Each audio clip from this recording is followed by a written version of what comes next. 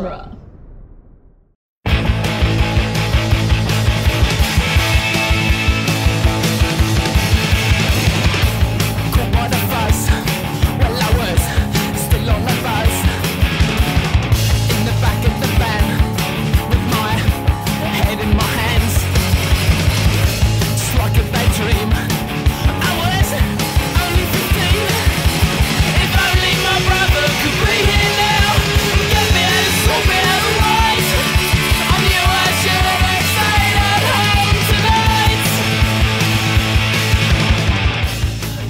Welcome back to the Cordano Minute, the daily podcast where we investigate the gunfights, car chases, and proper action of Hot Fuzz 1 minute at a time. I'm Nick Jimenez. I'm Scott Corelli.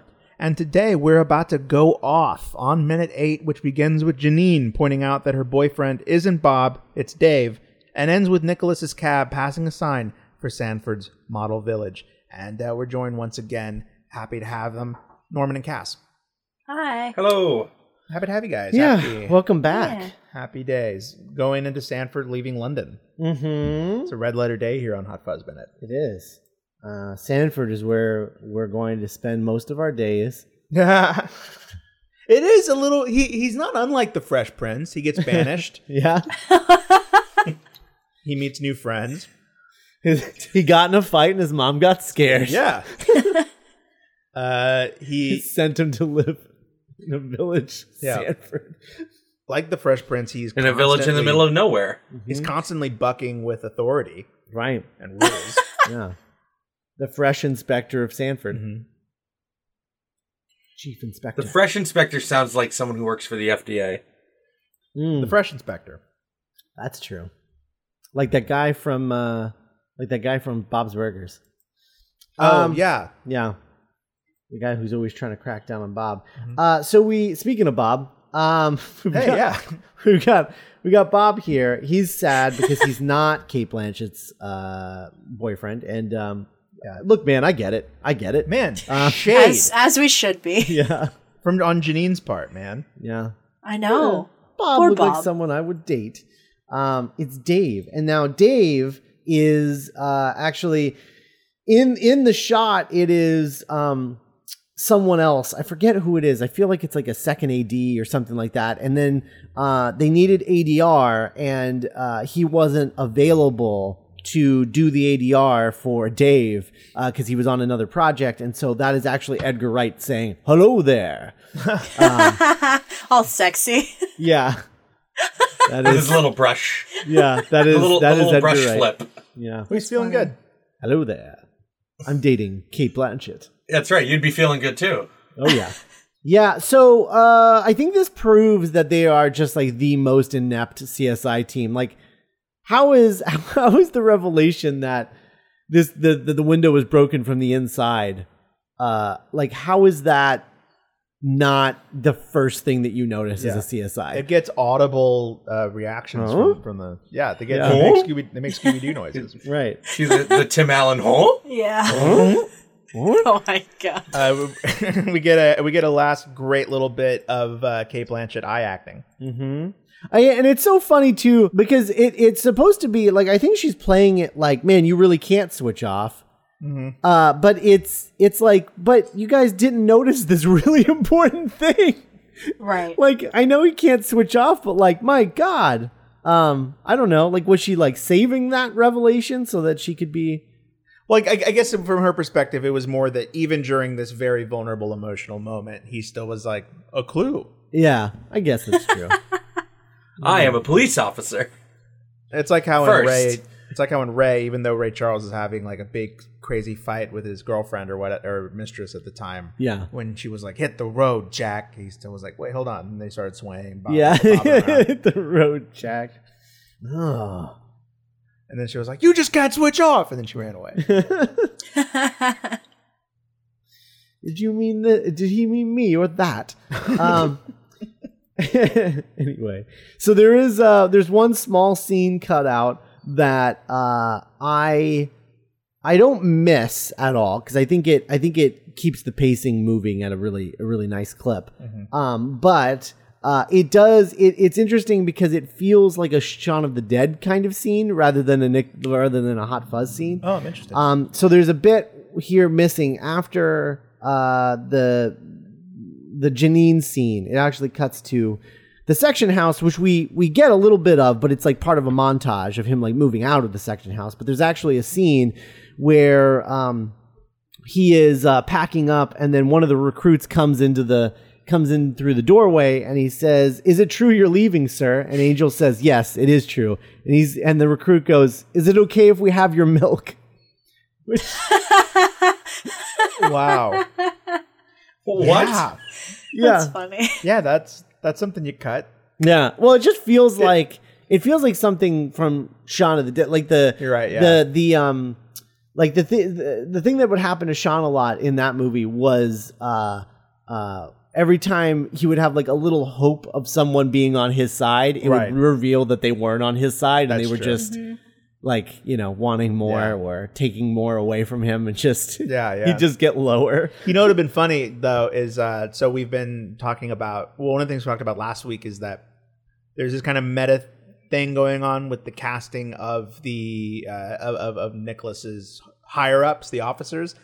Like Martin Freeman is like one step above him, Steve Coogan is 2 steps above him, and then at the very top you have Bill Nighy. Mm-hmm. How it's kind of creating this hierarchy. I like the idea of this recruit guy being played by like the guy from About a Boy. Oh yeah, Nicholas Hoult. Nicholas Hoult. Yeah, or like I think he would have been too young at this point. Or like Taron Egerton. Yeah, I don't even know who would have been in 07. Yeah, but it would have been funny if it had been like a young up and coming British actor. Yeah, that would have been great. Yeah, and we get the newspaper clipping of hero gun cop saves family, which I love the specificity of gun cop because cops don't have guns in England, and so he was part of like that special forces team that had guns. Sure. To stop that kidnapping that we saw in the opening montage. And so like they have to specify like he's a hero cop, but he didn't take him down with a bobby stick. Not like a normal cop. This cop used a gun. He didn't chase him down with a club and bash him in the side of the head. No, he had a gun. No, he had a gun. Still a hero though. And then we get what is maybe like one of my favorite montages in the whole movie, which is the travel sequence to Sanford, setting up the idea that it's like in the middle of nowhere, and that it's taking hours for him to get there. His cell phone is losing signal the farther and farther he goes. He has to take a bus, 2 trains, and 2 cabs to get there. It's a process to get to Sanford. I love how cumbersome the Japanese piece Lily is. Yeah. I love that it takes up a whole seat. I love that it like just is taking up his whole lap. Mm-hmm. Do you think if he it's his whole life. It's his whole life. Yeah. Well, do you think if he hadn't had that conversation with Janine about caring about something other than your job, do you think he would even would have even bothered to have taken his piece, Lily? Like or is he like trying to prove her wrong, but the only thing he has is a plant? Sure. It's like his last tether to any kind of relationship. Yeah. Something else that's alive, which is really sad. Yeah, that is very sad. Not even a... This is all I have. Yeah, not even like a fish. Not even a fish. Japanese piece, Lily. And it's not even an animal. It's a plant. Yeah. You could argue that having a plant's better than having a fish. They're not as messy. Not as you don't messy. have to change the water every month or whatever. Neither one provides any real companionship. Less of a bummer when it dies, but see, you feel bad for. Sometimes when I look at a fish, I feel bad for it. I know that I'm just projecting my stupid human brain onto a fish. You're right. But like, I feel like I would be cooped up. I know that's not how it works, but that's just what my brain says. And so sometimes I don't like looking at a fish. But if I see like a plant, because I had a cactus in my old apartment, and I kind of dug it. And my mom grows a lot of stuff, so maybe I'm just picking that up. You guys have any plants? Have we talked about that, Cassie? Yeah, we talked about that. Yeah, no, I have a black thumb. I've killed a cactus before, so... Oh my god. I know. How do you kill a cactus? Cass? I don't know. That's the joke. But my friend just gave me some succulents, and I'm just like, oh god, I'm gonna kill these. And she's like, no, it's fine. They're really low maintenance. And I'm like, you don't understand. Oh no. I'm worse than Nicholas Angel. It looks like a healthy Lily. It does. It does seem like he takes pretty good care of it. One note because he that I does put everything by the book, including plant care. I'm sure. Oh yeah, that makes sense. One thing that I put in my notes about the CSIs, going back to that scene for a second, is I put that they remind me of like Lego characters from the Lego video games, like the way that they all just go, huh? Right. Oh. Yeah. Like it just. Yeah, That's what they remind me of. You know, someday as he gets older, I bet like Edgar Wright makes like a Hugo, or like a Tintin.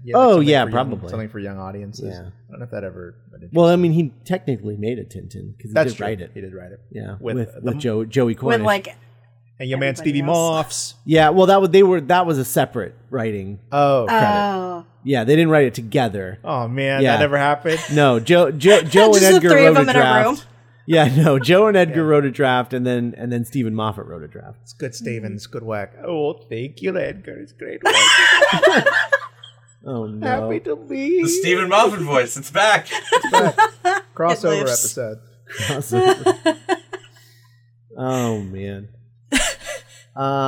Yeah, This is a great sequence. I mean, you know, there's that video about Edgar Wright visual comedy that I feel like it's spread around a lot, and it uses this scene as like a center point. But yeah, so much is told. It has an energy to it, and it's the word I always come back to is just economical. Yeah. It's like no space wasted. Yeah. Mm-hmm. It's like less than a minute when all is said and done.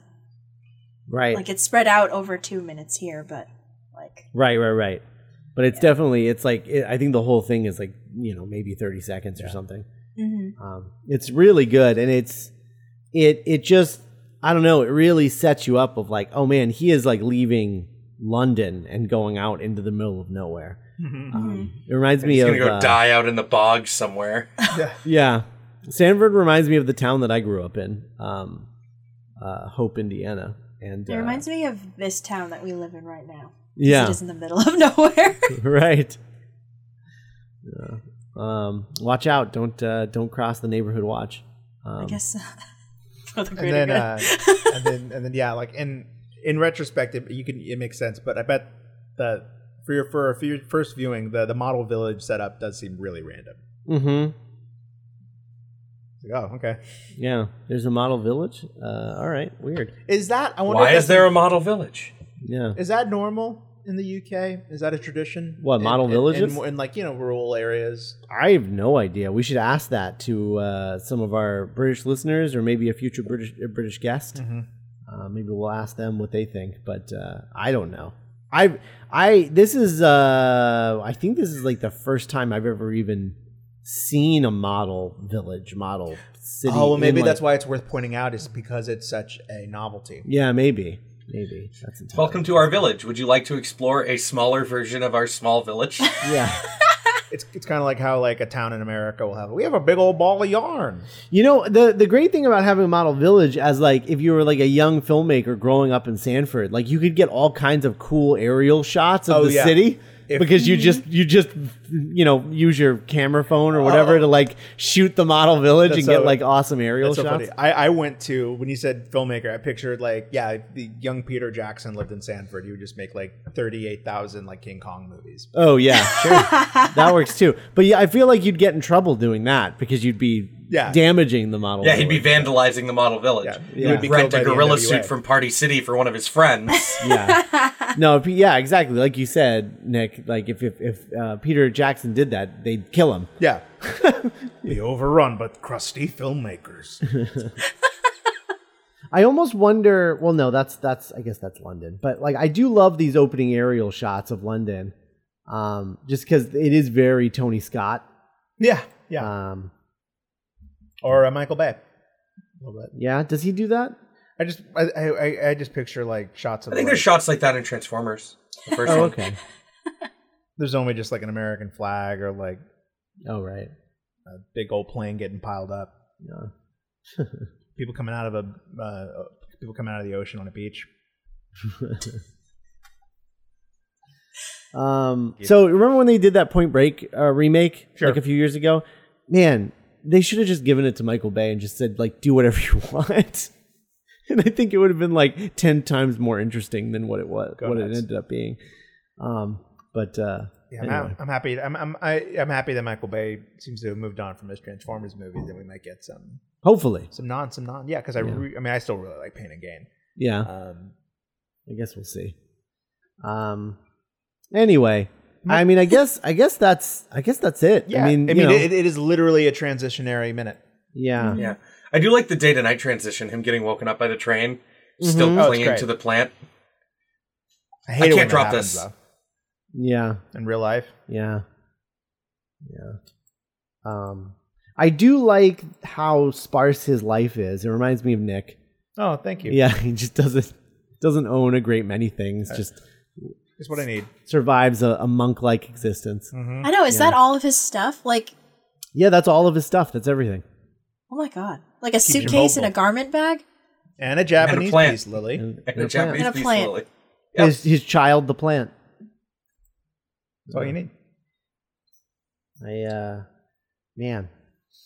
But I also love that the second train is like slightly shittier than the first train. Yeah, that's true. Like even that's getting like more rustic and less like polished. That's funny. Yeah. I think that's fun. I'm surprised that there are taxis in Sanford, to be totally honest. Like, you would Yeah, kind that- of that expect someone from the they force would have doesn't to have to send come get somebody to go pick him up or something. Oh, Yeah. right. Yeah. Yeah. Oh, you know what we haven't talked about yet? Well, I mean, I don't want to get too much into. I certainly don't want to talk about the actor himself, but just the snippets of Jim Broadbent. Can you? Oh yeah, the imagine- voiceover. Can you imagine ever getting a voicemail from Jim Broadbent? I would never delete it. I would keep it forever. It's him. All of it is. It's pure exposition. It's just like, go to this train, you'll get picked up at 8 a.m. And it sounds like Santa Claus Yeah. telling you that everything's going to be okay. We've prepared a cottage for you on Spencer Hill. Oh, one more thing. The cottage isn't ready. We could tell you anything. Oh. There's been a terrible accident, Nicholas.